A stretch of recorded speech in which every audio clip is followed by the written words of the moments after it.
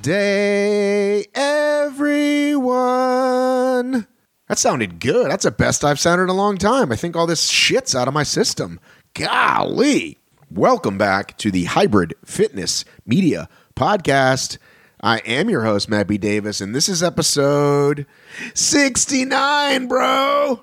How lame is that? Just happened to peek, look at the little numbers here, and this is episode 69. We started May 1st, 2023. We are now at January 25th, 2024, episode 69. And we've got a fun chat with J-Fi, not to be confused with J-Fit. J-Fi, Jason Feinstein, who's been on the phone before with me. Who's been on the line with me before. And Christian Griffith, who has been on the Obstacle Racing Media Pass multiple times. Did I say... Whatever I said, you know what the fuck I mean. But this is my first time. This is his first time on this show. Clearly, I need more coffee. Hang on. I'm double fisting today. You can't hear this, but I'm double fisting. So, those of you who know me from the Obstacle Racing Media show know that I'm a huge coffee drinker, a huge coffee fan, and I love the Dunkin' near my house. A lot of you say Dunkin' is crap, and I say you can suck it. And what I'll do sometimes during the day is... I want a hot coffee now, but I know I'll want an iced coffee later. Or I'll just be kind of in the mood to double fist. So I'll do iced coffee, original, oat milk and sugar. And then I'll have a hot latte with French vanilla. And then I go back and forth and drink both. It's kind of a fun ride. So right now I still have a little bit of both left because I swung by a couple hours ago. So that's what I'm doing. And I want to let you know that we're about to it's about to get hot and heavy here in the High Rock season. Very exciting stuff's happening. We have Manchester this week, but it's not just the High Rocks Manchester. It's the My Protein High Rocks Manchester. Nothing this exciting since the Battle Frog Fiesta Bowl, the My Protein High Rocks Manchester, My Protein. And I thought there was another sponsor. Don't they have one of those food boxes? Maybe that's just for the U.S. No, this is a U.S. MyProtein.us. Well, no, this is the U.S. I don't know. Maybe someone from High Rocks can call me and straighten this out. But it's High Rocks Manchester this weekend. A lot of folks going for that new pro men's doubles record that's on the line. And then High Rocks Turin the next weekend in Italy. I'm sure Camilla and Luca will be there. And then we've got the European Championships. That's right, the second major going down in Vienna. We'll have a lot of content about that before and after. But this weekend is Manchester, as you know.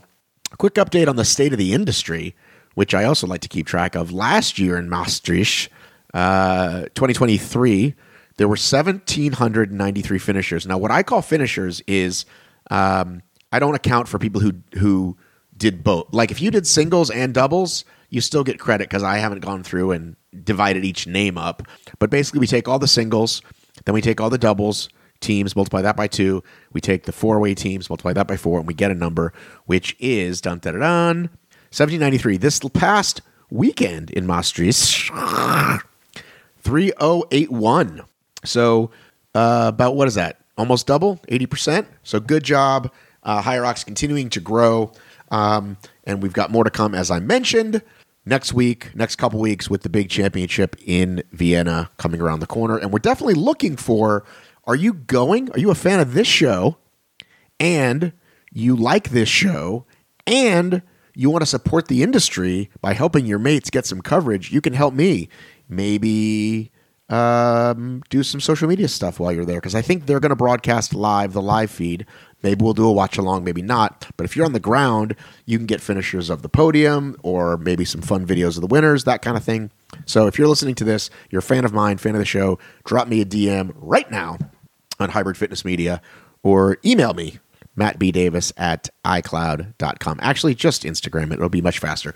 On today's program, 2 gentlemen that I wanted to have at the same time. I really wanted to have these 2 guys on at the same time, Christian and Jason, but timing did not work out, so we did Jason first and then Christian the next day. It was a holiday. He got mixed up with the timing. He had kid watch.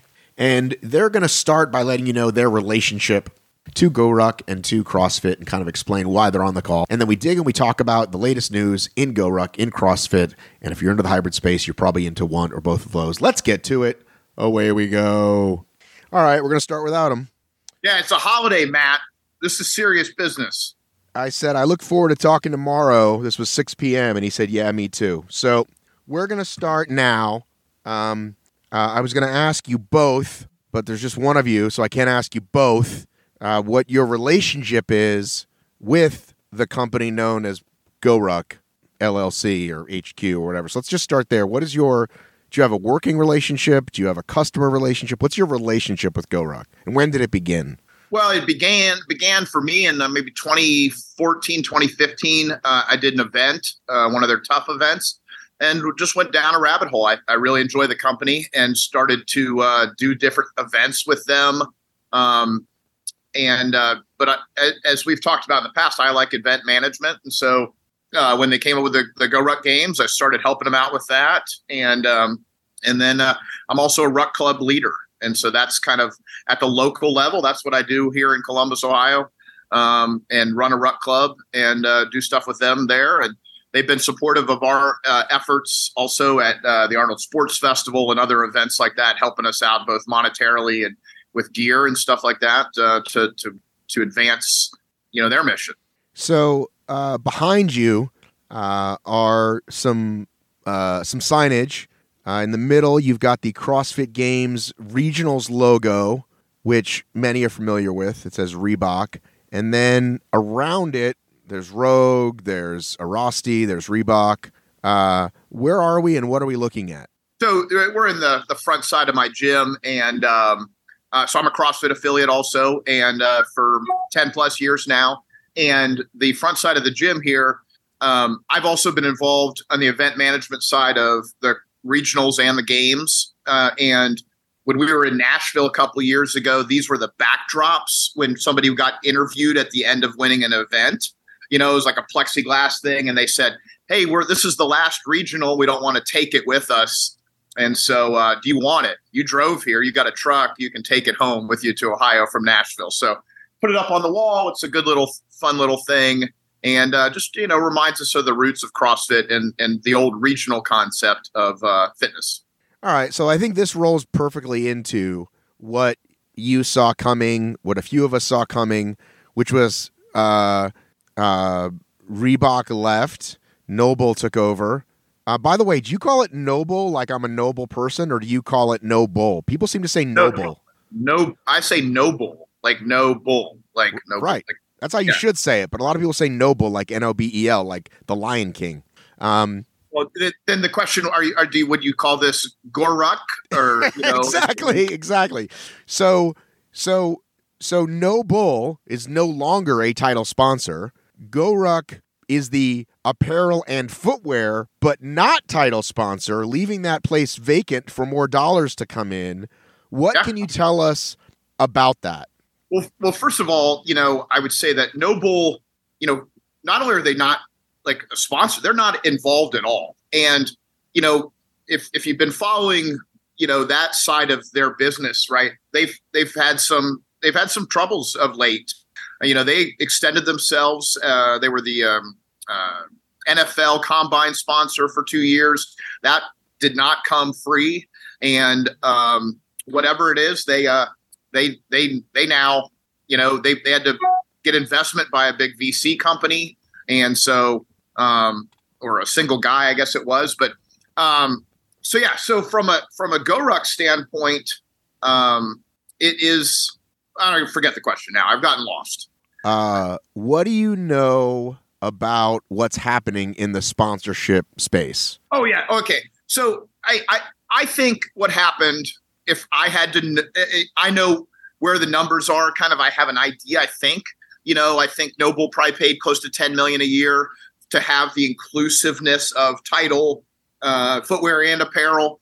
You saw over the last couple of years, CrossFit had been, they had tried to separate things. Nobody thought about that there were actually 3 different sponsorships in the past. You saw last year there was 5 beverage sponsorships. You had a energy drink, Jocko Go. You had a protein drink, Jocko Mulk. You had a hydration drink, O2. You had a water drink that was a pH plus water company. And then I think you had another company. So you knew that they could separate, they could monetize what they wanted. I think they probably went to GORUCK and said, hey, if you want to be the sponsor of everything, here's the price. It's whatever it is, 10 million or something. GORUCK said, no, we don't want to do that, but we want to be footwear and apparel or something like that. And so I think that's probably how it went down. I can't, but you're exactly right. It leaves an opening. And when you think about CrossFit too, what people seemingly forget is that CrossFit is owned by Eric Roza and then a bunch of VC PE money, right? And the largest... I know what VC means, venture capital. What does PE mean? Private equity. Okay. Same, right? Same thing. It just depends how you're classified, right? So the largest VC investor in CrossFit is Berkshire Hathaway. Okay. Warren Buffett's company. Correct. Berkshire Hathaway also, their portfolio is a ton of different companies. So I 100% believe by the time we get to August in Fort Worth, there will be a title sponsor. It may be one of Berkshire Hathaway's companies saying, hey, well, nobody's offered us up the money. We'll just take one of our companies to get them the visibility. Just like it won't be Battle Frog though, right? I don't think so. I do not think so. It's a joke for the old heads. Go ahead. And it won't be. The other thing it won't be is it won't be another footwear and apparel company. So it's not going to be a Nike. It's not going to be a Reebok coming back. It's not going to be, a Born Primitive. It's not going to be Lululemon because those would compete with the other existing. So could it be? I always use the example. Could it be a Nationwide Insurance? Could it be there was a bowl game, right? A football bowl game that was sponsored by Wasabi, not the spicy Japanese wasabi, but apparently a wasabi cloud storage company, like a competitor to Amazon, I guess, web service or something like that. So It could be something like that Berkshire Hathaway owns or heavily invested in, or somebody that actually gives them a ton of money. But I want to kind of go down a side road here and question your business mind because, once upon a time, a drink sponsor was a drink sponsor. You're not going to have Coke and Pepsi, right? So Tough Mudder ran into this, Tough Mudder Spartan, partly because they did merge under one company, but you literally have a rain tent next to the Prime tent. And but one's the energy drink and one's the pre-race drink. And it's like, if I am one of those brands, I feel like I don't want to take that deal. I feel like, you know what? I'm just going to go with another company because you've already got these guys and we don't just want to be the pre-race breakfast drink. You know what I'm saying? And so I bet there's some minds turning, the salesmen, right? The sales bros that are out there that want to close the deal. You know what? You do have apparel and footwear, but you don't have socks and jacket outer shell wear. You know what I'm saying? Like, they might break it up even more. I'm just throwing that out there. Anyway, what do you think? If you own a beverage company, do you want to slice the pie even thinner just to get in front of people? Well, no, you don't. It depends on, right, return on investment. If the investment is low because they're looking for every dime and dollar, then maybe you do. But I know but it's confusion, I think. Oh no! And I know one of the owners of one of the beverage companies pretty well. He was a member of our gym. Is it Logan Paul? Is it Logan Paul? No, not those. One of the ones that was and 2 years ago or 3 years ago now, Monster was a sponsor, but they were the hydration sponsor.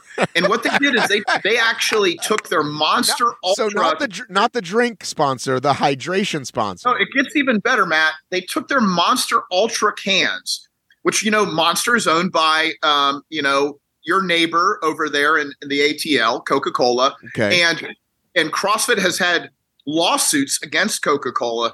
And so they bring in Monster, they take the Monster Ultra cans and they put water in them.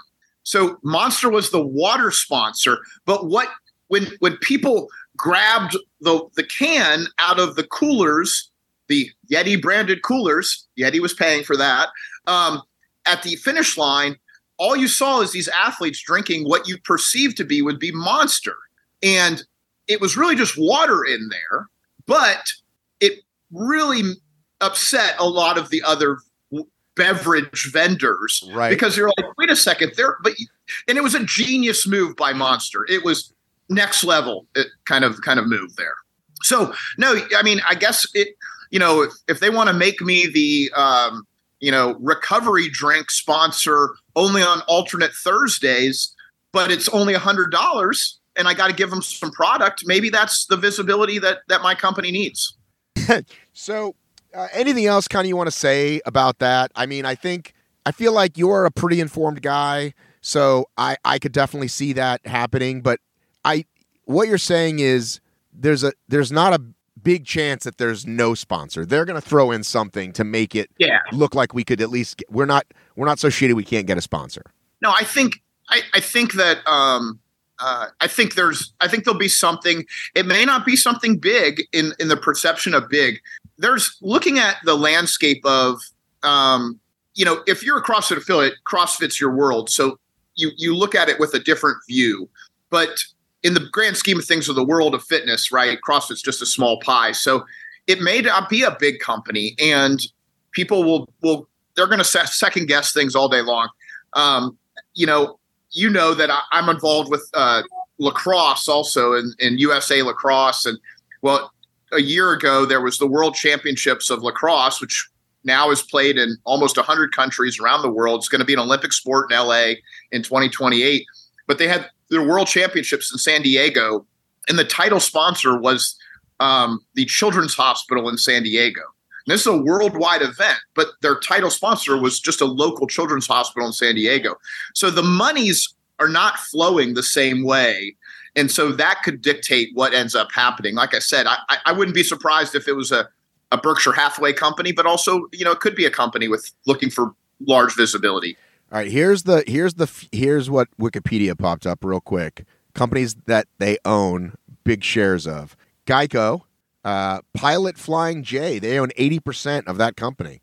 Wow. I'd love to see that one, the Pilot Flying J CrossFit. You can get all the fat truckers out there like promoting it, right? Like, hey, maybe we should try this CrossFit thing. Kraft Heinz, they own a quarter of. American Express, they own almost 19% of.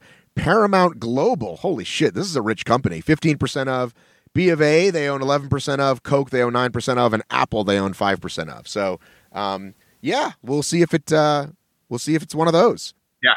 All right, so let's move on to the customer-facing stuff, which I don't know a ton about, but that's why I have you and Christian, who's I hope eventually going to make this call, is apparently what I understand is GORUCK, which is a very beloved brand by its consumers. Internally, it's very loved. I am not a frequent customer. I did one 10 years ago. I just kind of keep my toe in what's going on, and of course the GORUCK games. But I do see what's going on in the groups, and for the most part, you got pretty happy customers. They make great gear. People love the events.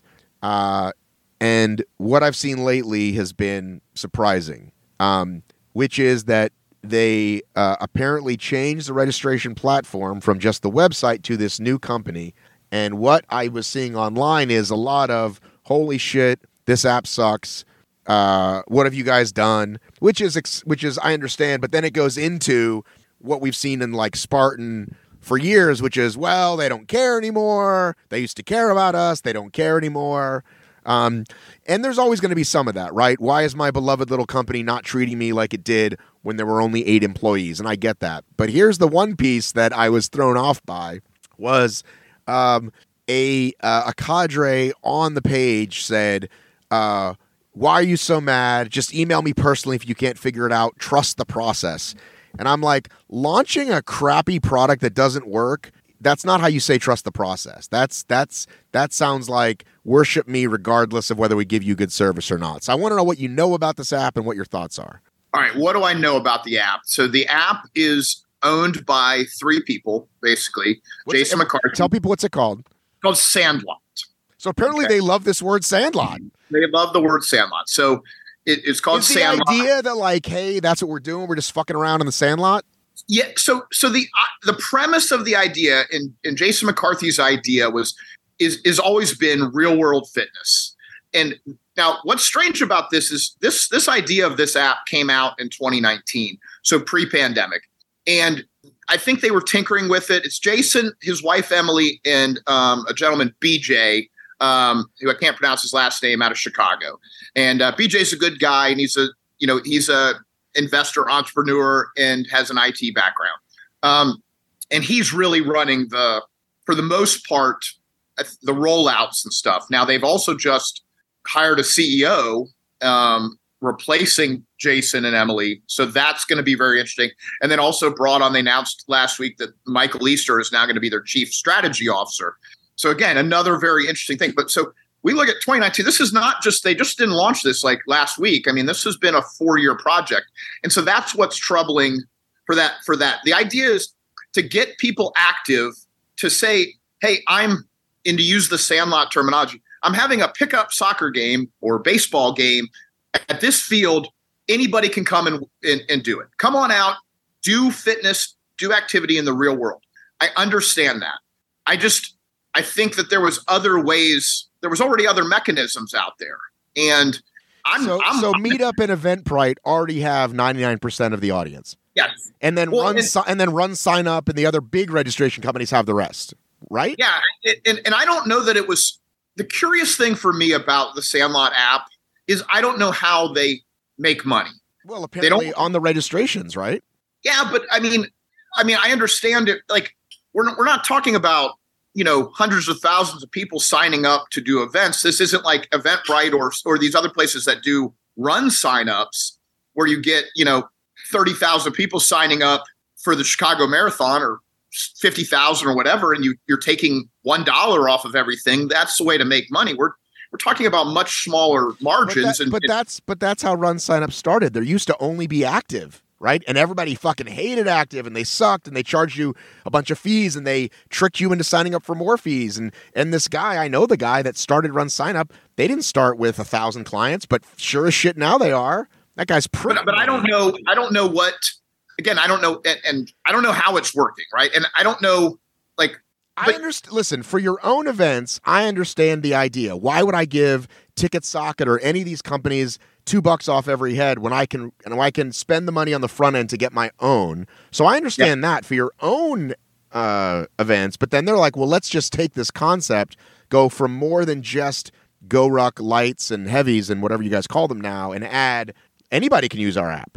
Well, but they were doing, but they were doing signups through their own website and just through a Stripe portal before, and just so you're still paying payment processor fees and stuff like that. It's not like you can avoid that. And I don't know what fees they were paying before. I just don't know in the long term. And then there's constantly being glitches. It seems like. Again, I like the idea, but I also personally I'm trying to get away from, like, there's an app for everything. Like, right. And then if you have an app, right, you have to have notifications turned on for that app. And it's like, this should be, especially when we talk about what Jason and Emily stand for, it should be less about holding my phone and looking at notifications and more about putting it down and getting active and going and doing something. But by adding another app, it's just one more thing that I have to look at notifications or have something set for, or another password for my phone to remember. And obviously they haven't figured it all out. I mean, I understand the premise of it. I just don't know why. And inevitably there's a ton of startup costs, and I understand that, but I just don't see them. You don't bring on a CEO for less than six figures. I don't see them making 6 figures to pay for these people that they have working. But that's, the least of what I know of GORUCK is the Sandlot app. It is a separate company. It is completely separate from GORUCK, but obviously a little bit intertwined. Yeah, well, I mean, I think it's not new for companies to try to expand and then, oh shit, we overreached, versus, oh, clearly this worked, right? I mean, why would you think in a million years that a record label could be an airline? But Richard Branson did that successfully, right? Is Virgin still in business? Yeah. Like for a second, I thought maybe they were gone. That's Concorde that's gone. Or the hundreds of other examples. But like the one that's coming to the top of my head is like Home Depot. Like Home Depot at some point was just like, okay, we're going to fucking do everything. We're not just going to be the place you get the stuff. We're going to build your house. And that didn't work, right? We always talk about Joe DeSena just buying brands to build his portfolio, but do any of them actually help the bottom line? Is it brand confusion?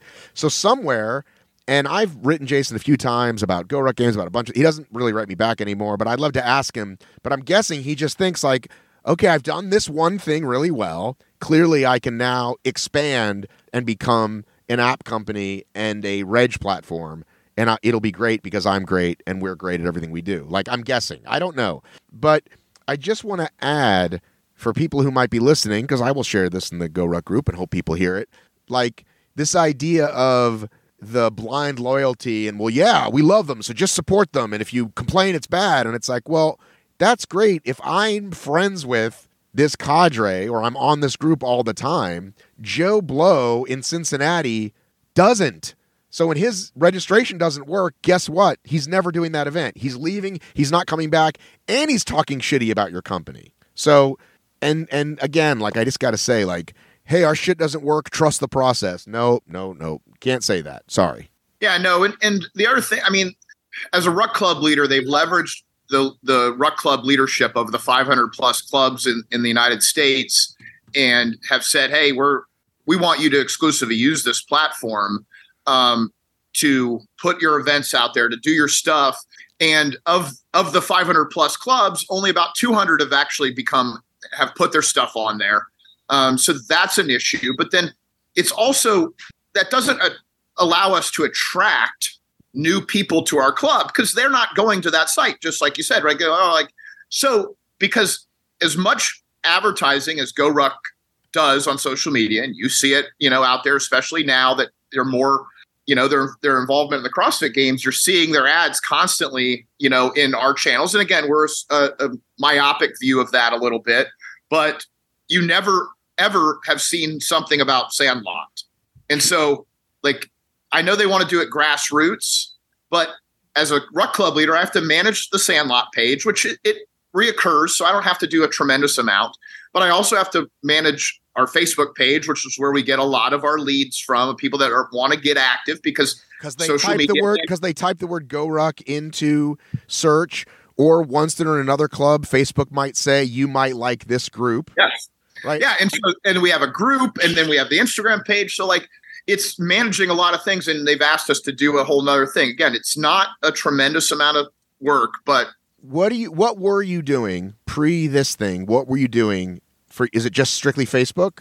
Well, Facebook and Instagram, and we would Instagram I feel like is a marketing tool. I just mean for actual, where do I go to find out where and when? Or I guess you could do both on there. Like for people to actually sign up though, they can put attending on Facebook, right?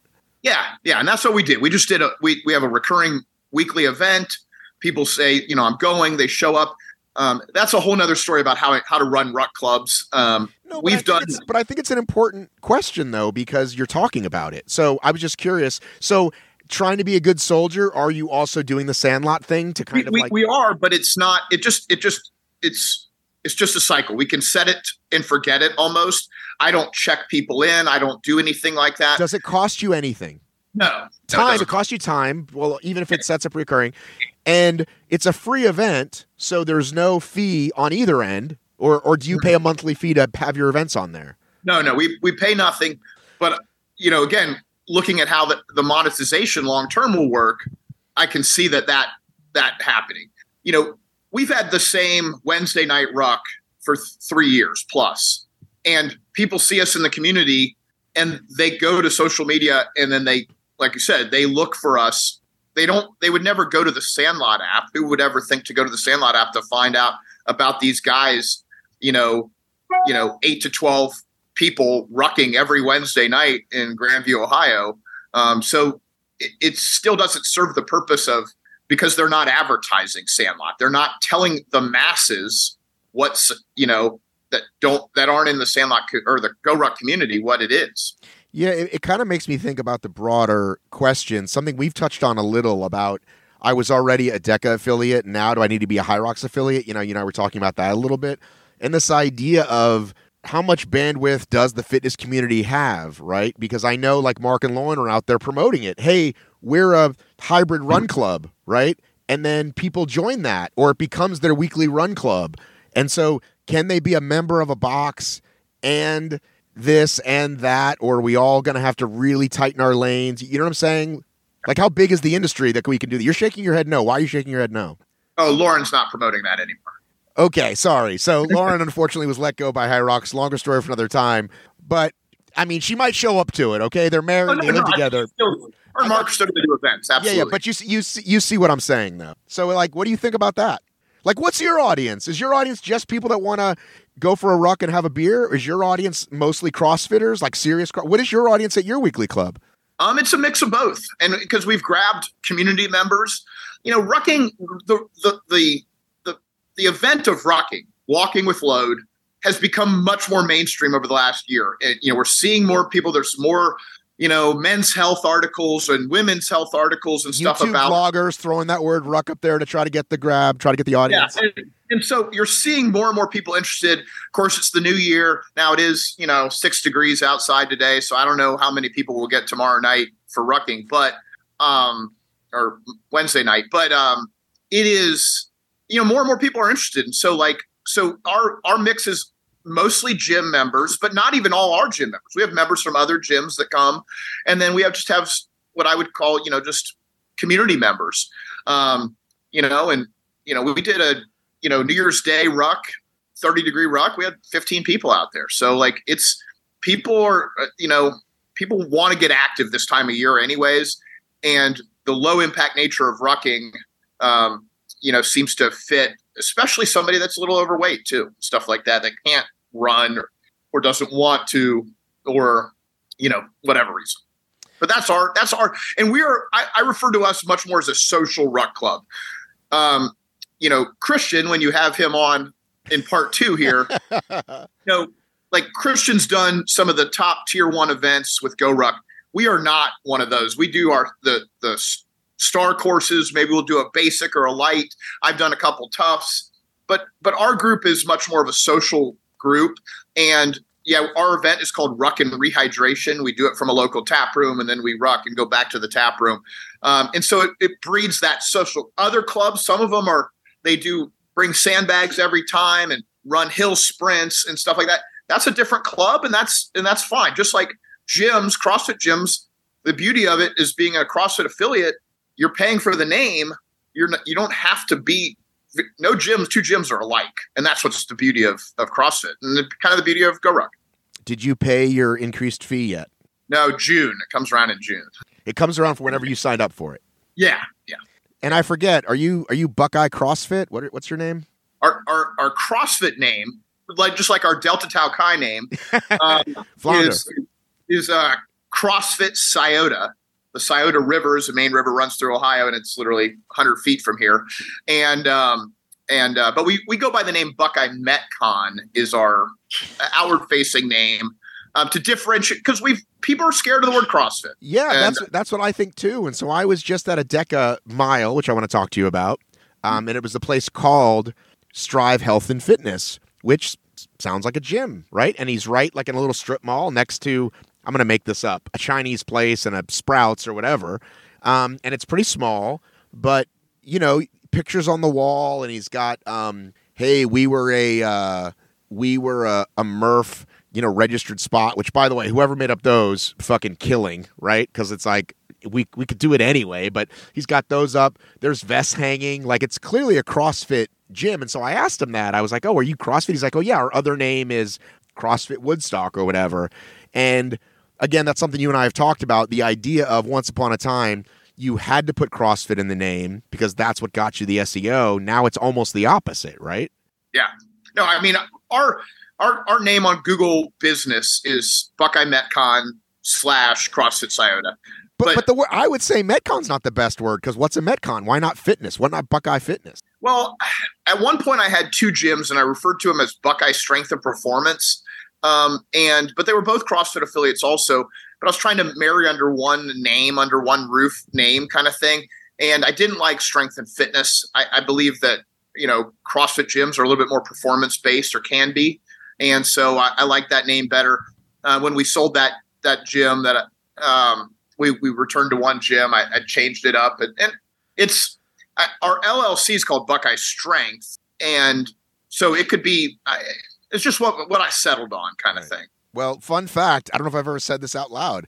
Obstacle Racing Media is actually Matt B. Davis Runs LLC, because that was the name that I had started running and blogging before the podcast, and then the podcast came in. So there you go. DBA, Obstacle Racing Media / Hybrid Fitness Media. So Christian just wrote me. He's got his kid. He forgot it was a holiday. What a fucking rookie mistake, Christian. Sorry, you're being shamed here on a really popular podcast. I almost said most popular hybrid fitness podcast. I was going to make a joke. So he's with his kids some. He's juggling. So listen, we'll definitely do one with him, but I really wanted to get you guys on together because I think it'd be a fun dialogue, discourse, maybe even argue about some stuff. Because he's got a long history with GORUCK as well, but a different one. I'm trying to think what else we wanted to cover business wise. Anything off the top of your head? Well, the thing I'll tell people, and I tell people all the time about GORUCK. GORUCK from the beginning has been an apparel company, a gear and apparel company. Now add footwear into the mix, right? The events have always been a loss leader, even though those are the things that galvanize the community. And it's like it was the loss leader to get you to buy rucks and then continues to buy other stuff. I love the GORUCK product and I love what they stand for. GORUCK also for the longest time, that was very siloed in their operations.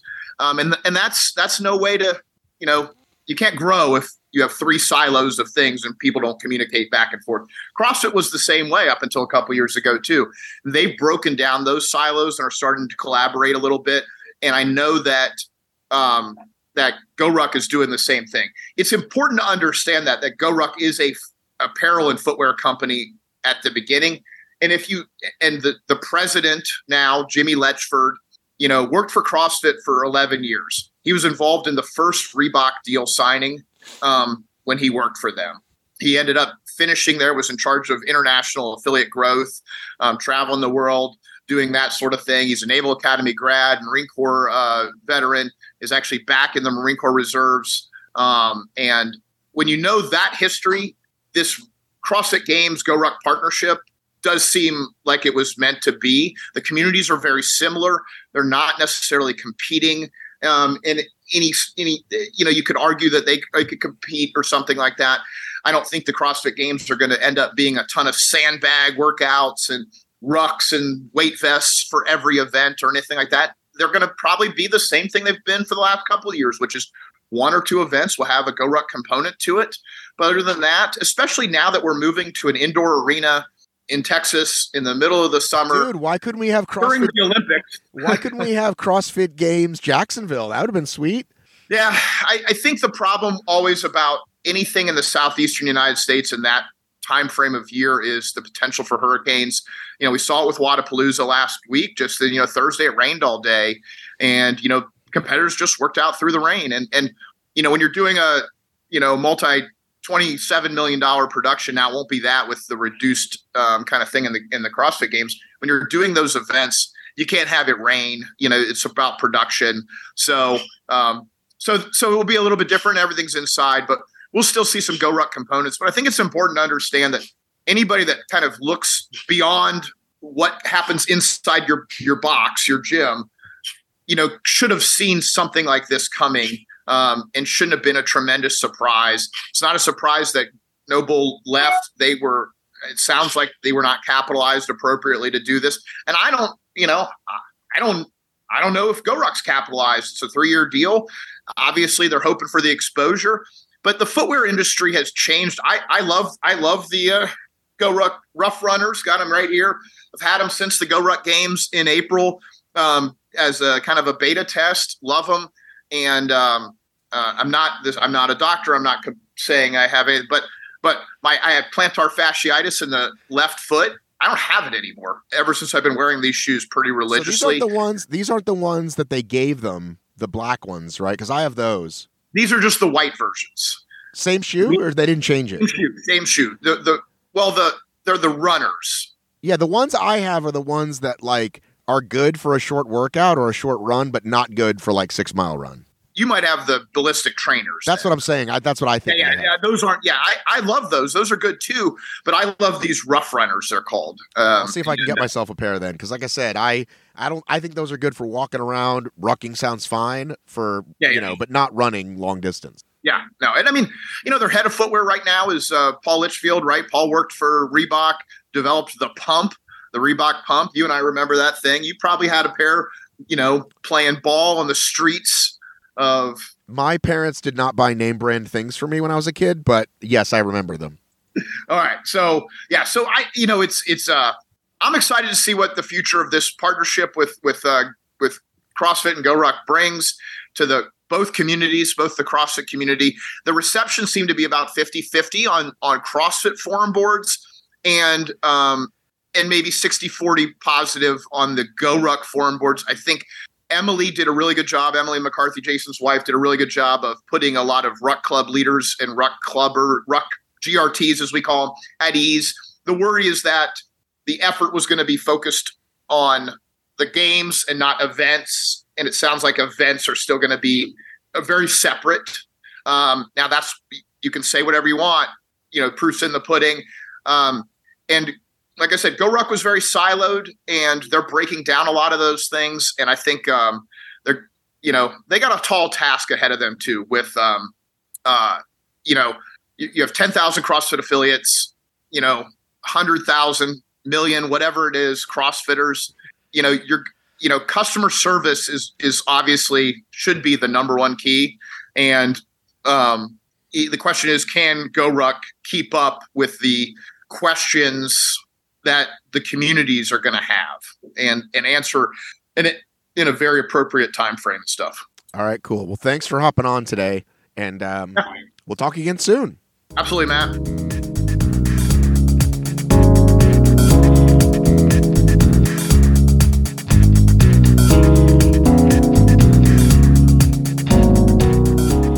All right, Christian, we're here to talk about some things. Had a chat yesterday with GayFi.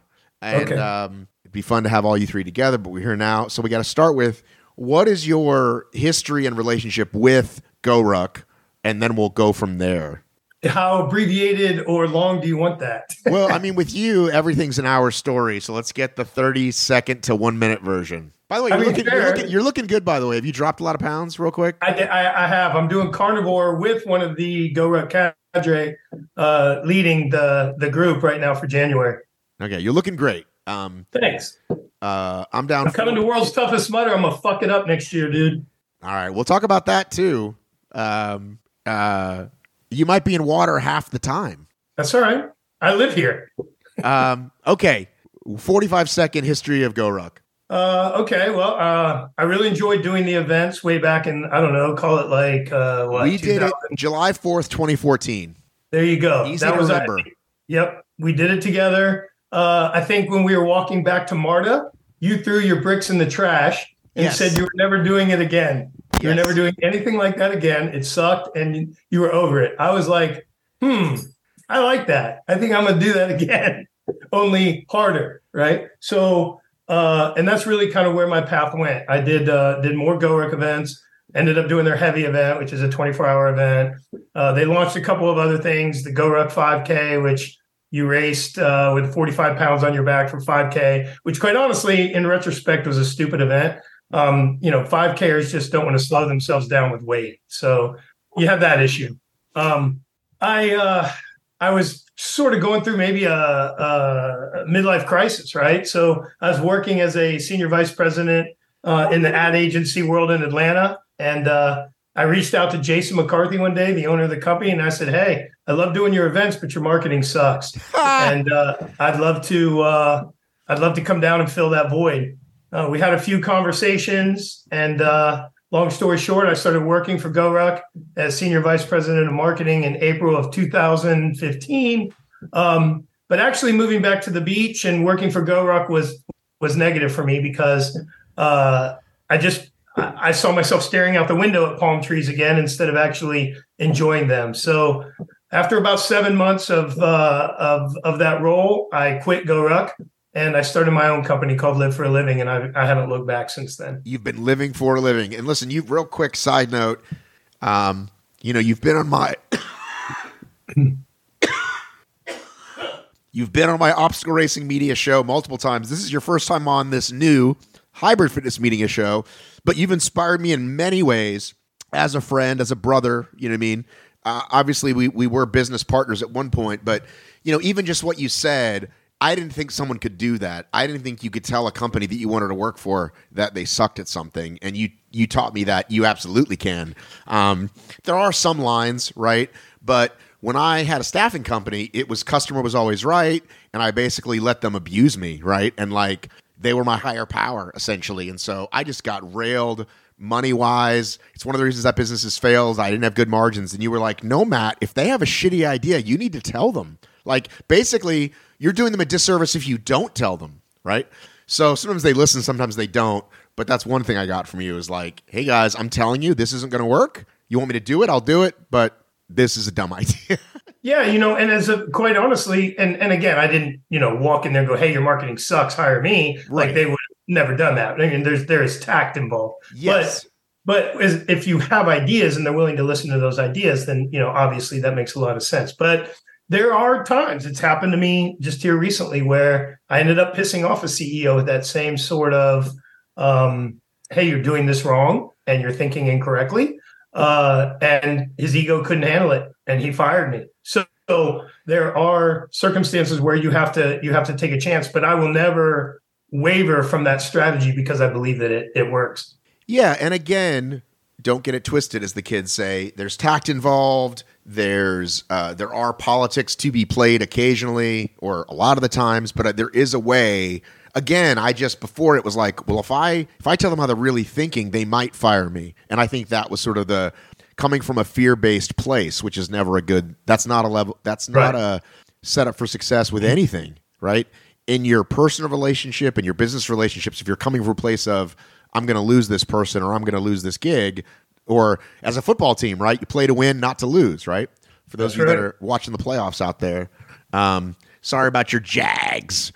Hey, whatever, dude. I won both games yesterday, so I'm sitting pretty on a little bit of ting.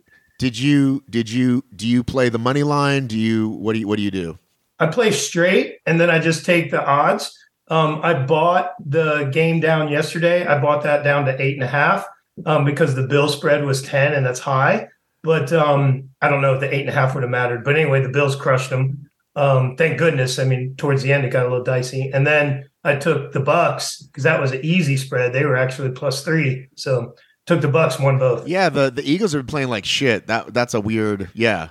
Yeah, they tanked. And that's why I can't gamble, because last night I'm watching, the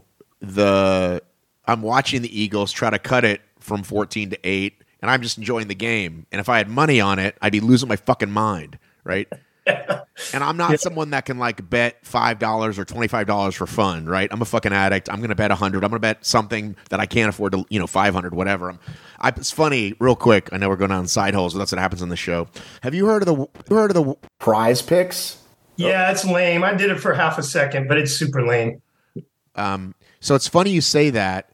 The kid, and I say kid, he's in his 30s, maybe 40s now, that invented that app works for me in the staffing company, right? Really? Yeah, dude. His name is, oh my God, I'm losing my mind. I can't believe I can't think of his name. If I Google it and look it up, I will. But when I met him, he was a University of Georgia student. He had some music app that was like, whatever. I'm like, whatever, kid, nice job, right? And then a couple years later, he's like, well, I'm starting a gambling app. And I'm like, again, good luck. Like, FanDuel and, what DraftKings are crushing. Right. And next thing you know, I'm seeing Prize Picks everywhere, right? On podcasts, on billboards. So they're crushing it. I think. I could be wrong, and, they could be all this marketing spend and not getting the money back.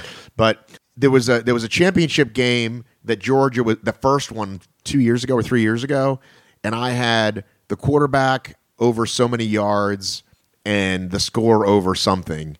And if it was like 300 to win 1,000, and I'm watching the fourth quarter, and he's just got to get like, I think 180 yards in that half or something, and every pass, right?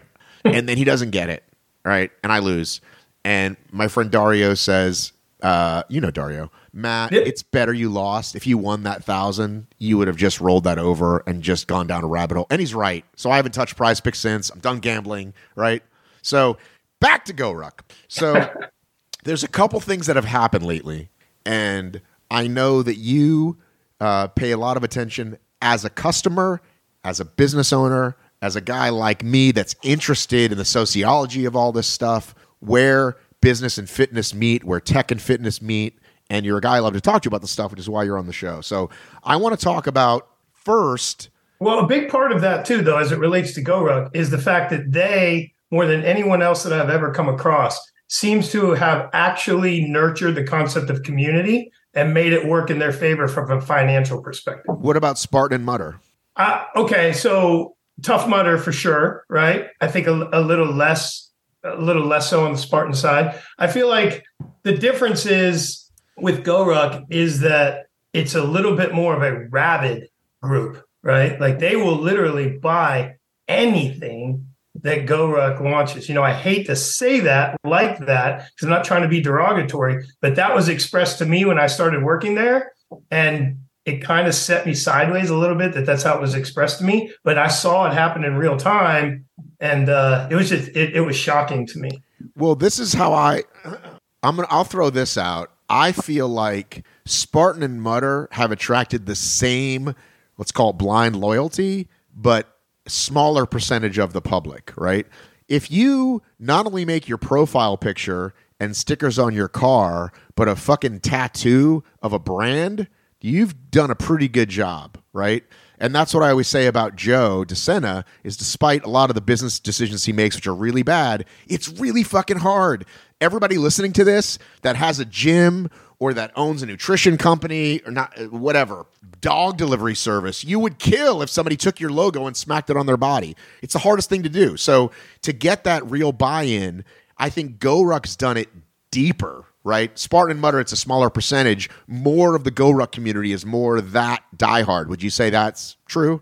Yeah. Like for instance, I think the average Spartan racer will also do a Tough Mudder, or will also do a, I don't even know if they're in existence anymore, but Warrior Dash, just all those other, the little, like call them tier 2 or even tier 3 events. They're doing those events too. In other words, they love obstacle course racing. Maybe Spartan is their favorite brand, but they love the actual genre. Whereas GORUCK's GRT, if you will, they're GORUCK Tough, they tend to only do GORUCK events, right? And so they're looking for more GORUCK events because eventually they get tired of just getting yelled at and, marching around cities. Okay, so I was going to talk about the sponsorship piece first, but let's talk about... That's cool. Let's talk... No, I want to talk community because we're talking community. So okay. From my understanding, and again, I've already had this conversation with Jason, but I really want to talk about it with you because you're super plugged in. From what I understand, once upon a time, you wanted to do a GORUCK. You'd go to GORUCK.com. You'd find an event. You sign up for an event. You go to the Facebook page to learn about that event. You go do that event. And my understanding is they've shifted to, wait a minute, we built an app for you to use. Please use that, called Sandlot. And my understanding is it doesn't work. And the community for once is finally pushing back and saying, this isn't okay. Please fix it. We're really mad at you. Is that accurate? I think it's accurate. I think it's not uncommon.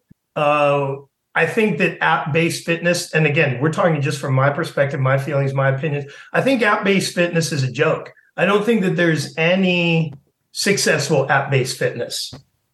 Maybe you can pick up, I think the only one that I could possibly think of might be Nike's, right? Like, because really it comes automatic on the iPhone with the iWatch. But it's still, that's a very like sort of loose and all over the place community. I just believe that any of app-based fitness doesn't work. They're trying to be different from an app-based perspective, meaning that they're using the app to bring people together, right? So almost similar to, how it used to be these ruck clubs everywhere, and they still have them, but the ruck clubs everywhere where, there would be 1 or 2 ambassadors that were responsible for bringing people to rucking. And maybe every Wednesday night they had a ruck from this gym or that gym or this particular location. But I just think that eventually that kind of thing falls apart. What made the events, well, I don't even want to say successful, and I don't think it's any big secret. I think Jason's come out before and admitted this, but the events aren't profitable, right? They're great loss leaders for bringing people to the gear, but the events themselves aren't profitable, even when sometimes as much as 60% of the people don't even show up after paying. Well, let me ask you that, because hang on, J-Fi said the same thing. What? And other than, from my understanding, flying a cadre, right? And if he lives close, maybe he drives, putting that guy up for a night, giving him a few $100, you get 30, 50 signups at, what are they, $100? How is that not profitable? A lot of times it's more than that. So how is that not profitable? How is that a loss leader? Yeah, I mean, well, you're paying for cadre, and then depending on how many people show up, you may have to add one or two more cadre. And then also, from my understanding, again, I was not, from a logistics perspective, ever involved in setting up events, but there is permitting that goes on as well. Okay. I feel like it's like the opposite of permitting. Like, we're going to cover 26 miles somewhere in the city. How many different contracts and permits would you need to get? I feel like we kind of hope they don't find us, which is fine. Like, you know, and most of the time it goes well for people who've never rucked before. You know, it's a lot of PT, right? Which is stop and exercise, right? And then it's team building. You're all going to carry this heavy fucking thing, right? And a lot of times people in your city will see those people. They'll cheer them on. Sometimes they think it's a fucking crazy right-wing group and they call the cops. Like, it can go a couple different ways. But anyway, let's not get... Well, and you got to think about the whole grand scheme of things. Maybe in New York, you're going to make some money. Maybe in D.C., you're going to make some money. In Des Moines, Iowa, you know? So, like, when they used to have a lot of events, you would have to, you know, you'd have to look at that collectively. So you may have some events where only 6 people show up. That obviously, that makes sense. I wasn't thinking of that. And it seems like, before we get back to the app, there are a lot more products offered. Once upon a time, it was you either did a GORUCK or which was a 12-hour, which was kind of the standard, which they now call the Tough. No, it used to be the Tough. Now it's called Classic. Maybe it is still the Tough. I know they changed. They keep changing the names, but there's Light is now the Basic. It's just right. Different. So there's 6, 12, and 24 is kind of the much like a trifecta for Spartan, and some venues have all 3, right? With people showing up at different times. But now there's ballistics courses and there's star courses and there's a lot of stuff, a lot of patches to be earned. So it seems like there's a lot of products to be offered. There are, and there's a lot of different events. I know that I did one of their events once, which, and I don't think they do these anymore, but it was called Navigator. And we actually went to Kauai. And quite honestly, it was a little bit of a shit show from an organization perspective, but we're in Kauai, so who cares, right? And we had some pretty interesting cadre that are no longer with the company. But is that Hawaii, by the way? That's Hawaii, yeah. Kauai is one of the islands in Hawaii. But I'm trying to see what all the different kind of, but yeah, obviously with the Star Course, they started to tap into the ultra running community, right? Some people that could cover some distance with a small amount of weight, right? And just had great walking experience, just time on their feet experience. Those people are always going to crush the GORUCK community. And I think that's another, that in and of itself is a really interesting thing, right? Like, and we saw it in the GORUCK games, right? But like, you bring, this GRT group or whatever, they love to live under this veil of super tough, but you bring in guys from different genres that they're trying to tap into, and those guys from those different genres smash everybody every time, right? So, it's an interesting component. I mean, I applaud them for getting involved in those, in those particular genres and growing the brand. And you said the 5K was stupid. And I want to say, as a guy coming from mostly the Spartan side, they tried it. They did a couple. It didn't work. They moved on. And I think there's nothing wrong with that. What a company like Spartan does is go super duper all in, launches 50 of something or 30 of something, then gives it about 8% of its attention because it's already moved on to the next thing, and then it fails. So I'm okay that they've tried a couple nasties. They've tried, the 5Ks. And, it was a cool thing. Like I think, reviewed it for Obstacle Racing Media, right? You came in 5th or 6th. I gave you shit and said you came in 5th or 6th out of 7. And you got really mad. But you know what I'm saying? Like, so it's okay, like, to try to expand. So which brings us back to GORUCK saying, wait a minute, we're an app company.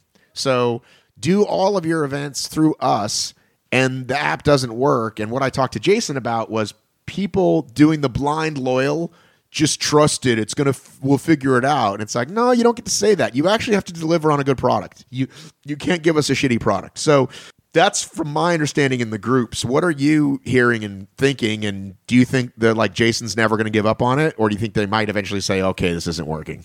Give up on events totally? No, on this app. Oh, so yeah, on the app. I don't think they're going to give up, not for a very long time, because it's really tied into everything.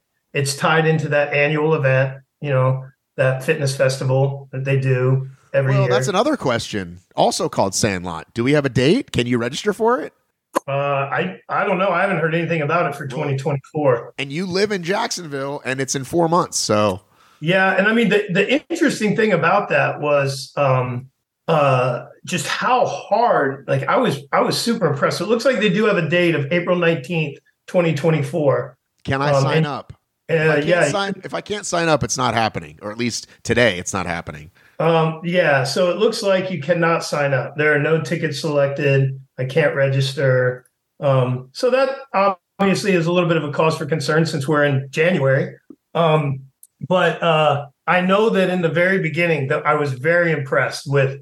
I mean, Jason hustled, bro. He was talking to a lot of different entities in person, on the news, doing what he could to drive fitness attention from a broad perspective in Jacksonville. I just think it's a big ask for a company like that a lot of people just haven't heard of. So you're saying that if it were a different brand, they could have, because they basically try to do what I think a lot of people are doing, and to me, it's an oversaturated market, which is this idea of the convention, the festival. Look at all these speakers; they're going to inspire you. And I'm sure there were great talks, and I'm sure people got something out of it. But it's a very crowded market, right? So I can go see Gary Vee and fucking friends for $1,000 in New York, or I can go to this fitness festival and kind of see the fitness version of that. Oh, but you also get the vendors, and it's like, dude, you're not Wadapalooza, which just happened, who crushes it, right? Like, that's a fucking destination event that everybody goes to, right? It's the second most popular thing after the games. Am I correct? Yeah. Oh, yeah. So if you're trying to do that, it's pretty, you got to be doing a lot of things right. But Wadapalooza at least had the CrossFit audience to start with, right? I mean, I don't know the story of how it grew, but I know that they're already looking at like a West Coast version of that, right? Well, interestingly, I think it was one of the first couple of years of Wadapalooza, GORUCK had an involvement there. They actually had a ruck division in the very beginnings of Wadapalooza. But, obviously Wadapalooza has grown tremendously and is now a seeder for the games. But I think that one of the, and you brought this up, you and I have talked about this in the past, but I think one of the mistakes that GORUCK just is not doing, if they really want to grow this thing significantly, is they need to broadcast it. I mean, the people that really enjoy, whether it's obstacle racing, well, let's use CrossFit as an example. I watched just about every minute of Wadapalooza, right? And if I didn't watch it in real time, I paused it, or I had it while I was working, I had it running, or I'd come back and watch it at night once Kai had gone to bed. I mean, because I'm interested in the athletes and I want to see the competition. And I feel like, GORUCK is in at least in this particular example with Sandlot Jacks, their fitness festival, they're relying on the community to just share the content and information. And that's really just speaking, it's just really just talking through your navel. Well, yeah. And, it's weird for me to talk about because it does affect my bottom line. But yeah, I offered my services, right? I'm pretty tied into the community. I'm probably one of the more like a better guy to like who's like I am aware that nowadays there's a lot of quote unquote media companies who just basically cold call, right? And like, hey, we'll broadcast your event, we'll live stream, we have these tools, blah blah blah. So I know it's I'll give people some slack when it comes to Like once upon a time, that wasn't a thing, but now it's a thing. It's a thing people offer. The same people that used to videotape your wedding can now live stream. So, videotape, I said. But clearly someone who's community-based, who you've known for a decade, right? It's a pretty good idea. And it wasn't, and relatively inexpensively. And it's not something that he was willing to do. And everybody asked me, is there a live stream? When can I see it? And as let's talk about marketing in the future. Guess what else happens when you have something on YouTube? When you type in the words GORUCK Games, it comes up on YouTube in your Google searches. So it's a really smart investment. Again, I wasn't going to bring 3 trucks there for $50,000. We're talking short money, as my dad would say. R.I.P. my dad. To broadcast it. So yeah, it's unfortunate. And I don't take it personally. It's just like, all right, dude, like, good luck spreading the love of your event when you've got Jessica trying to do her best on her phone, right, on an Instagram thing. And thank you, Jessica, for doing that. But that doesn't have a long-term tail, right? And she's just doing that out of the kindness of her own heart. She wasn't being paid to do that. So no, I mean, and a little bit of a pivot, but as someone who did a selection-based TV show on the History Channel, and as someone hang on, name drop. Huh? Name drop. Name drop. Yeah, Clout drop. You were on a TV show. Sorry, go ahead. Well, no, as someone who did that event, right, on TV and the success that came from that, and then looking at now Fox taking it to another level, maybe cheesing it up a little bit, but they have now a Special Forces show, right? That I think they brought celebrities. The difference was they brought celebrities, put them through the same kind of shit. But I think that from my perspective, and I'm sure Jason would argue this with me all day long, but I think that they should double down on their selection. I think that the selection has always been that thing that people love to watch because people like to watch car wrecks. And there is nothing but absolute smack down, beat down, getting yelled at, face in the mud, dragging heavy shit. Oh, I'm crying. Oh, I can't do it. I'm barely moving. That keeps people engaged. If you watch those years when they would FaceTime, not FaceTime, but they would broadcast on Facebook Live, the event, they would people would stay engaged all through the night, like watching these people get beat down. I think that in this sort of David Goggins world of inspiration and motivation is far more compelling than a Me Too. Fitness, like, okay, fitness, like fitness. But people I don't think, unless, and I'm just going to get on another soapbox here for a minute, but I think that the games is actually one of the things that has ruined CrossFit from a methodology to the rest of the world. And that's because the athletes have gotten so good and pushed the benchmark so high that these affiliates can't help but kind of absorb some of that. And a lot of the programming tends to just be way out of the realm of the average athlete. So at one time you were getting hurt because people were doing snatches when they really should just be doing pull-ups and push-ups with their own body weight. Now you're in a situation where people were asked to do 75 snatches in a workout who have no business even snatching, right? So I feel like whenever you have an elite division to a particular fitness modality, you are getting further and further away from the largest audience, which you and I learned. Hell, when we did Cranky Bastard, nobody cared. No one cared. And when we would do posts, way early days of Obstacle Racing Media, when we would do posts about elites, we would get some feedback. Oh yeah, hey, cool. What's his name? The bald kid from Utah that was so good for a while. What's his name? Hang on a second. I just want to say the bald kid from Utah, Hobie Call. Hobie Call. Put some respect on his name. Sorry, dude. Godfather of OCR. I'm on a roll here, though. That's it. I know. Mad respect for Hobie. Wish he would have got the sub-2 marathon he wanted. But anyway. What about the pull-up record? Huh? Another thing he did, quick sidetrack. He said he was going to do the pull-up 24-hour record. He ditched that one too. But go ahead. But yeah, we would do a story, or you would do a story on him. And, people would be like, oh, I love Hobie. Hey, maybe like 13, 14 comments, whatever. You do something on the 300-pound dude that, lowered his weight down to 220 by doing obstacle course racing. There'd be 200 comments, everybody rah, and yeah, way to go. Like, right? Like they're I feel like from a money, from a inclusionary perspective, the every man is going to have more value than the elites, right? Well, I got to say that I think Spartan did this when they had their show. And it's funny because I think we had so many problems with it early on. I think the Spartan NBC show is amazing, right? The amount of money spent on it. The team thing? No, the races when it was like on the hills of West Virginia, Amelia Boone, Ryan Atkins, like, and then they'd always do a little segment on the local group, right? Or a local mom. Like, you kind of do that little piece. And CrossFit Games, same thing. You're watching the games, but between the action, let's look at this adaptive person. Let's look at this person that's 60 years old. And they think that's servicing it enough. And, you know, do people want to watch age groupers they don't know if that's what they showed? Probably not, right? No, they only. I mean, look at the watch statistics. People only want to watch the elites, and quite honestly, the way that CrossFit has structured it, they always run the most popular elites in the final heat of an event. So most people will only watch the final heat. That's what I do. I got my finger on that. I got my finger on that button, and me too. Unless I know someone, right?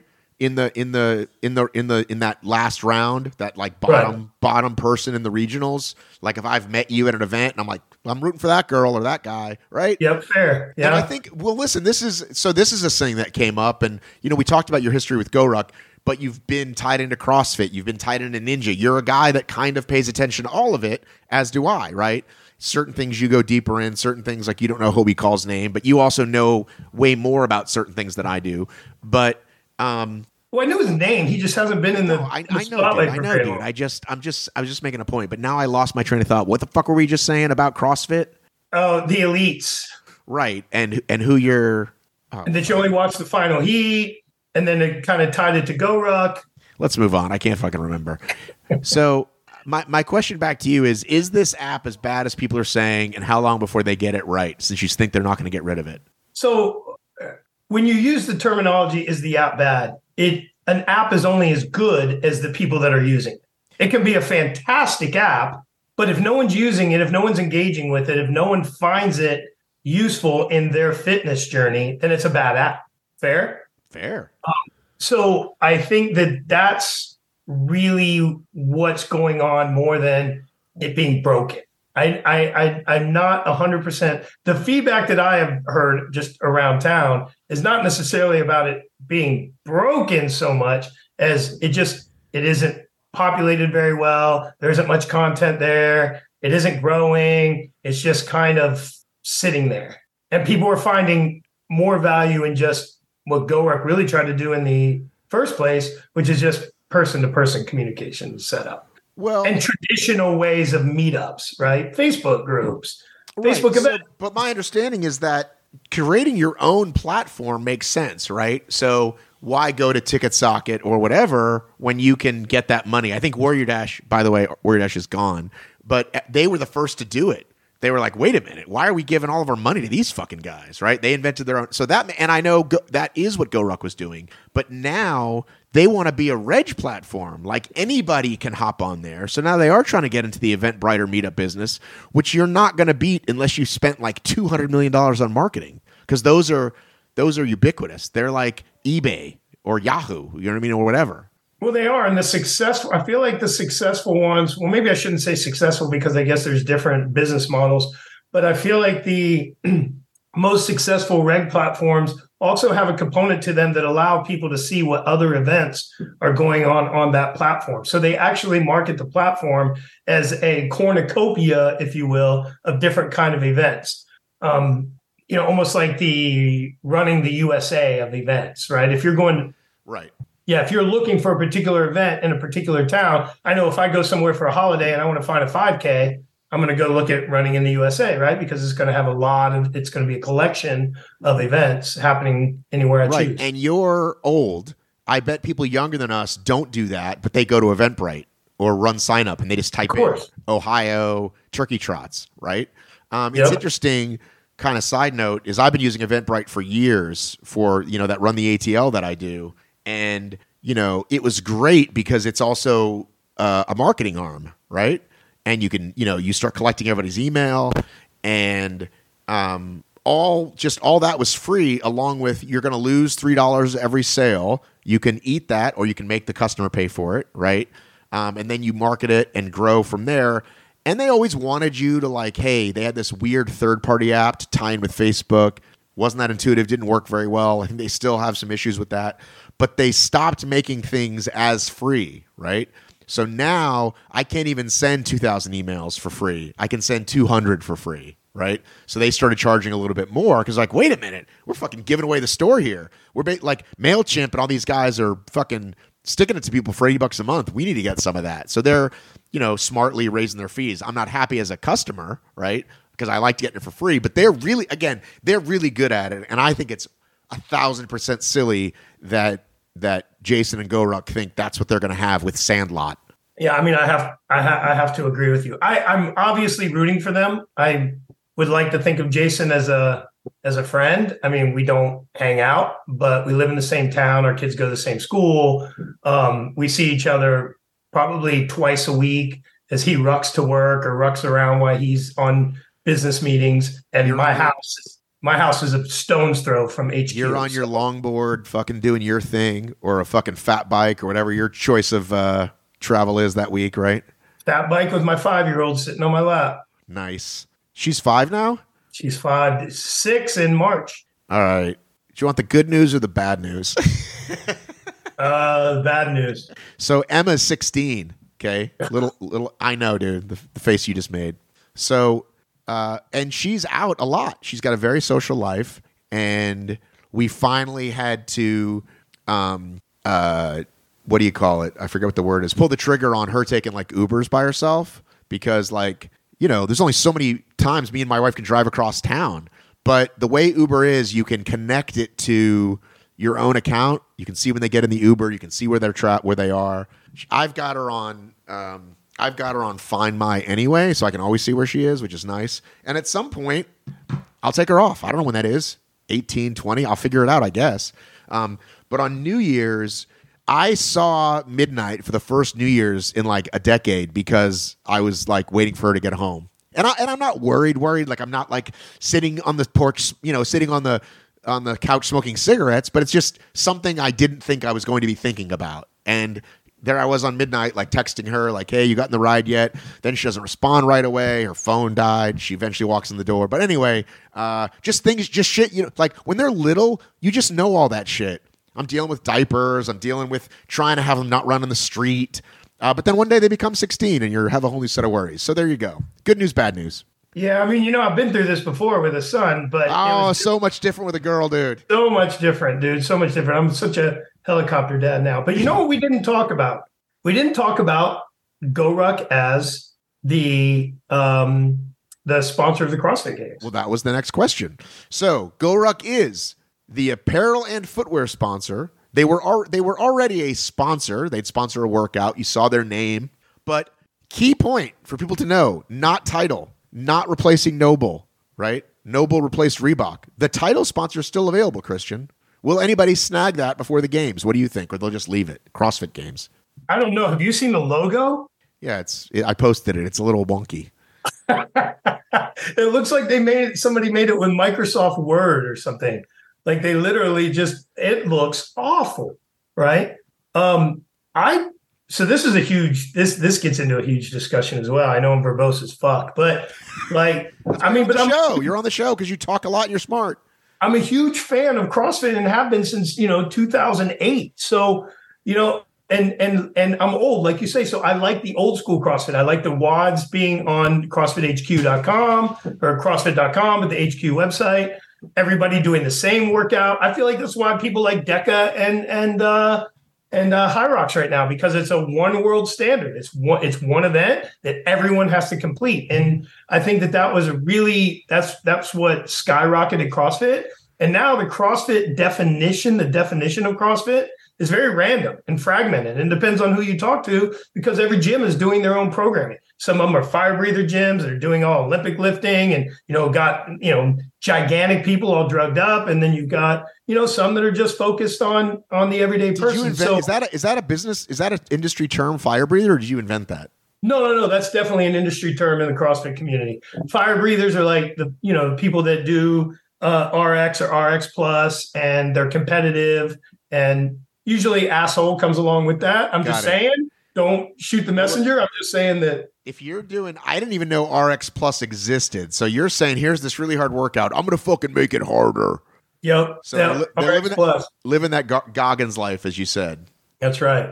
And again, there is application to that. Obviously, if you're doing something harder and then in competition, it's going to be a little less, you're going to obviously smash the competition when you're competing. I think that, but that's like like if I'm practicing with a heavier med ball, right?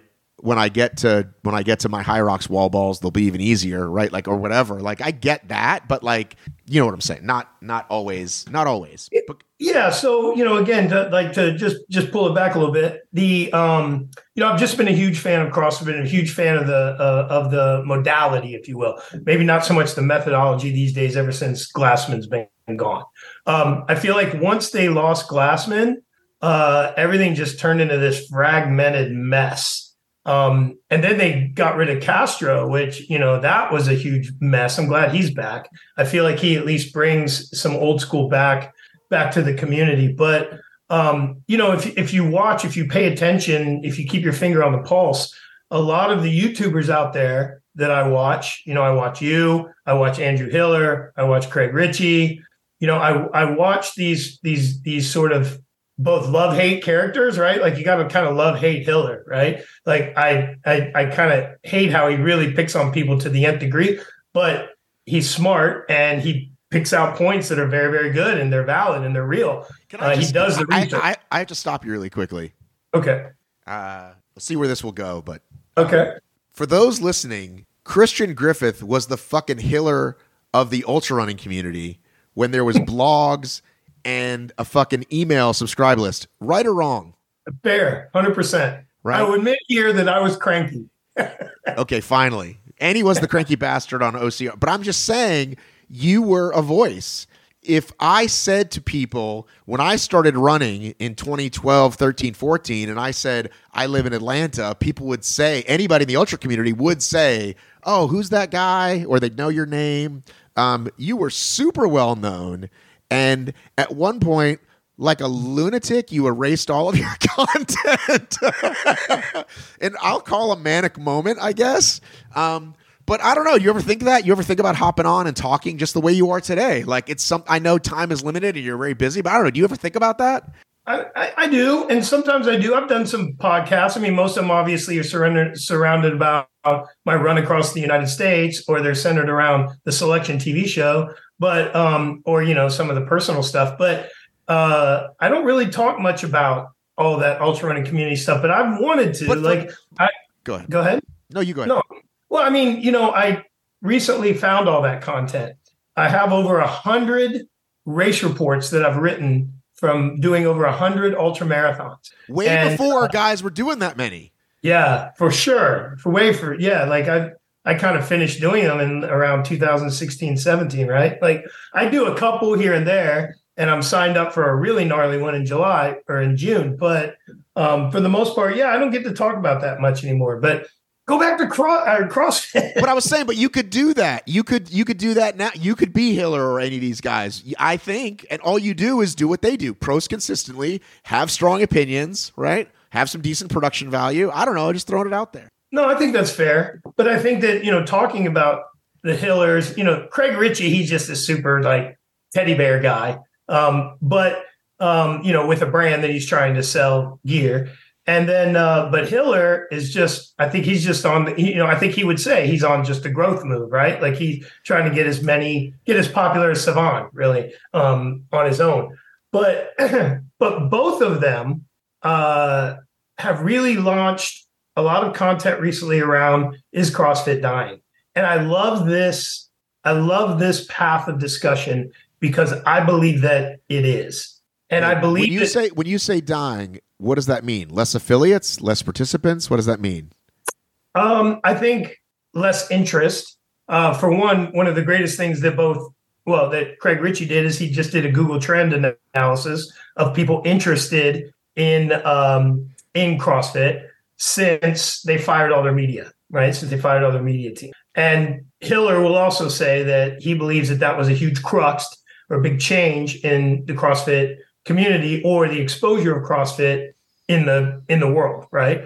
Was firing their media team, which I would have to agree with as a media guy, as an advertising guy. Like, I believe that you got to put shit out for people to care, and you got to do it consistently. But anyway, then couple with that, the fragmentation of there really is no consistency across any type of gym that you go to. And I get it. Like, I thought that was the beauty of CrossFit. We don't give you the rules. I hear that. And especially when they don't want to become a franchise, which, some people are scared of, that they're going to become a franchise and that there is going to be, these different standards set at different gyms. But then I go back to the rising success of DECA and HYROX. These you could even call them a fitness modality. Joe Riviera over here has got a gym, Get It Core Fitness, that is all centered around obstacle course racing and obstacle course training and that type of modality, right? Like, it's similar to CrossFit because CrossFit's similar to obstacle course racing in terms of the type of movements that you need to be doing, at least away from the Olympic lifting, maybe not so much Olympic lifting, but still, at the end of the day, I think that CrossFit is dying. I think that it doesn't have a brand that is relatable to anyone anymore. The only thing that I feel like people see as it relates to CrossFit is the games. And that is so far unreachable for the average fitness enthusiast that it's like watching Barry Bonds now. It's filled with drugs. There's no way to deny that, right? It's filled with drugs. And I don't hate on that. I mean, that's fine. Do what you got to do to push the envelope, but it's filled with drugs. Well, let me ask you, the way that I view that, right? If I see a person that looks super lean and super muscularly, right, year round, right? Because, like, I happen to know, I had a wife who bodybuilded, how hard it is to look a certain way for a very short period of time to get show ready. Anybody on the show that's done a show, right? Men or women. Sure. So to me, that's kind of the tell-all. It's not just, are you strong? So what to you says all these people are on gear? Just how strong they are, how fit they are? Like, what is your definition? Well, there's a number of different physical signs that you can typically tell. I think one of the most obvious is the belly, right? This sort of ab-ripped belly that protrudes. Like, you won't see that in, let's say, like a triathlete that has abs, right? Because they're typically not trying to put on a significant amount of muscle. Same thing with a fighter. You ever see a fighter walk into the ring with a protruding belly of abs? Like it just, that doesn't, they try to get as small as they can, right? So their training is around getting strong. Why is that so funny to me? I don't know, but look at the average. And again, I'm not trying to hate. I'm just saying visually, do your own visual research. Do you want me to go hardcore clickbait on this clip? I can pull up pictures while you're talking about this, and I can say Christian says they're all on gear, and boom, we'll get a bunch of views. Yeah, I mean, yeah. I mean, I'm okay with it because it's something that's so well known in a community of lots of PEDs, right? I mean, it's not just CrossFit, it's bodybuilding, and it's only becoming more and more acceptable with YouTube and all of these influencers that are just completely coming out and saying, yo, I'm on gear. Like, it is what it is. They're still not doing it in competition because it's illegal, right? Like, but all you got to do, look at the bellies, these protruding bellies that have abs. It's not normal without gear, okay. Right? That's good to know. I did not. And then, of course, Hiller, who loves to pick on it because he'll admit that he does cycles of testosterone, right? And so he will call this same thing out. Like, just as an example, he had some pictures of Tia, right? One of the leading CrossFit athletes right now with a bunch of different peptide shots in her belly, like bruises from peptide shots, and it's, again, anyone that takes peptides, I take peptides, right? Anybody that takes peptides, illegal? They're, well, in competition, they are, but they're not technically illegal Well, so here's an interesting conversation Jay Fi and I had, and he would say this on here, so I'm not telling tales out of school. But Jason said he thought like the top 10 High Rocks athletes are all on gear. And I'm like, you're out of your mind, dude. He's like, they can't afford them. There's not enough prize money. You want to say a couple are? Sure. And he's like, oh, they're all on peptides. Because I was saying, they're expensive. They're harder to get, quote unquote steroids, right? And, yes. And I'm like, they're not blood doping. You know what I mean? That's too complicated. He's like, oh, they're all on peptides. I'm like, I don't think a lot of them would even know what those are. Like, I think if you ask. No, I would agree. I'm sure they probably are. So, there's different peptides. There's tons of them, right? Andrew Hiller is actually sponsored by California Peptides. And so you can go online, californiapeptides.com, and you can get a lot of, one of the most popular is BP 157 or TB 500, which are, they're peptides designed for ultra fast recovery, and they work. I ran the Mountain Mist 50K a couple years ago, pulled my calf at mile 1, tried to continue the race, ended up getting pulled at like mile 26 or something. And I had to take a wheelchair in the airport. It was so bad. I got back here to the beach, started using BP 157, shooting it directly into my calf, and it healed it within a week. Like I was literally, what? What if you put it right into your wang?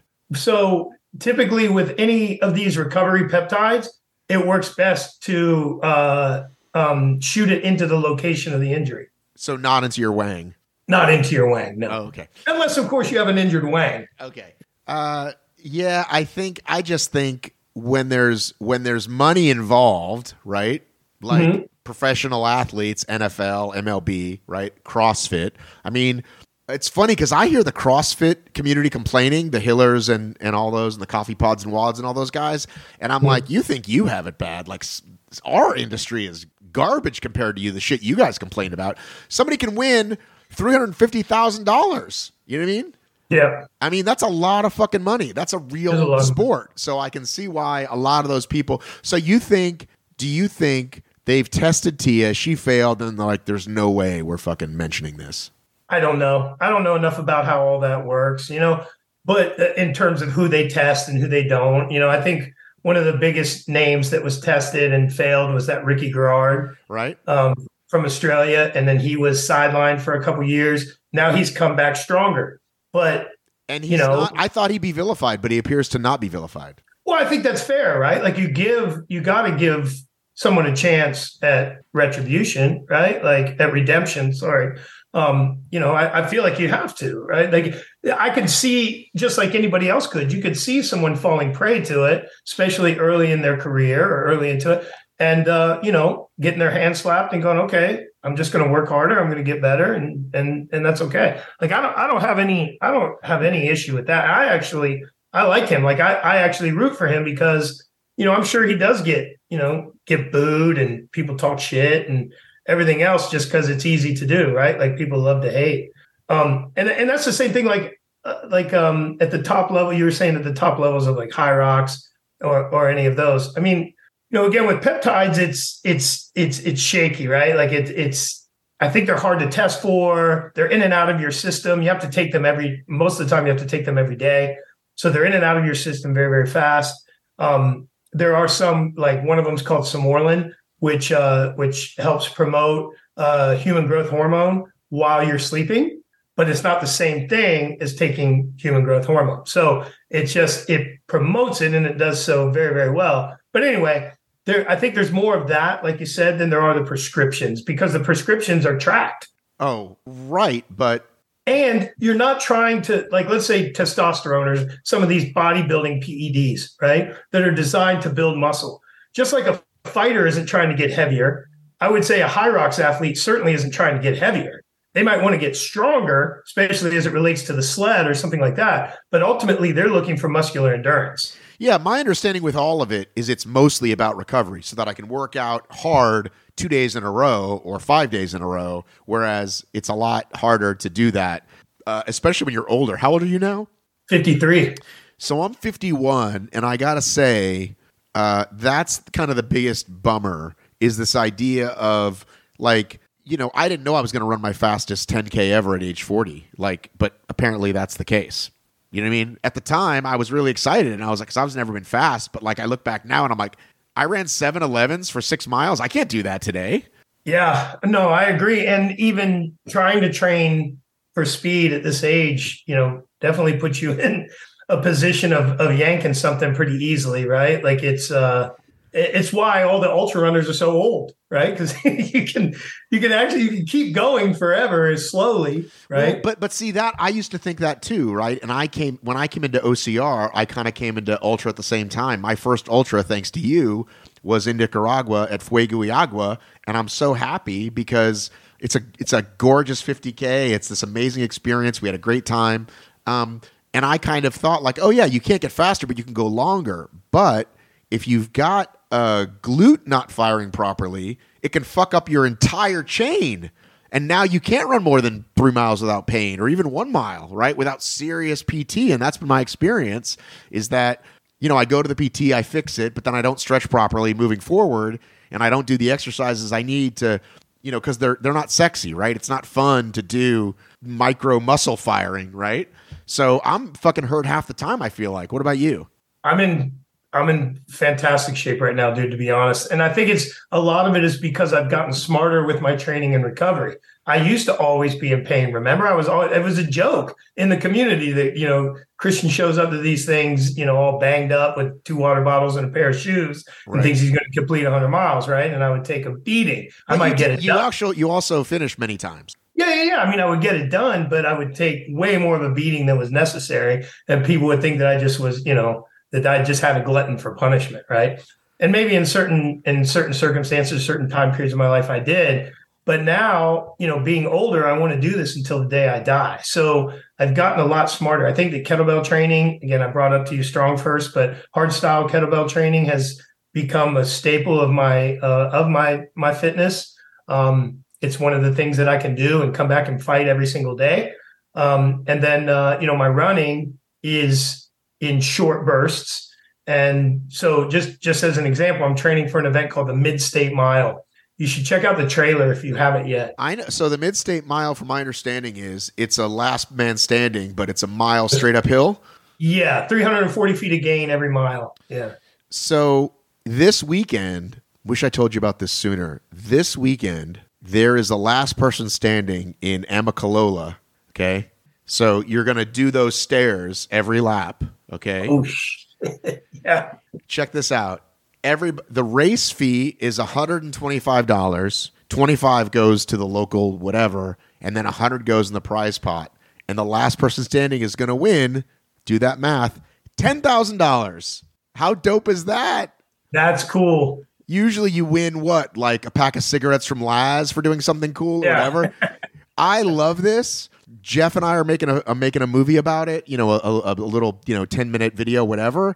I think this kind of event, even though ultra runners love to say it's not for the money, I think you could get Courtney to show up for this. I think you could get, it's the first year, people already have their schedules, whatever. But I think once there's at least one of these and people see it's legit, don't you feel like we could get some real fucking badasses to come try it, to win 10K for doing a last man standing? So for sure, and for a number of reasons. One, that's what blew up the Mid-State Mile, was they had a trailer, and the trailer's interesting because it's this dude named Chad. I can't remember his last name, but he's a YouTuber, Navy SEAL, big long beard, big long red beard. You know who the guy is? Yeah, I've seen it. Real country man. He's like, hey, we're gonna go in there, we're gonna fuck him up, man. I'm gonna make it so he don't ever run again.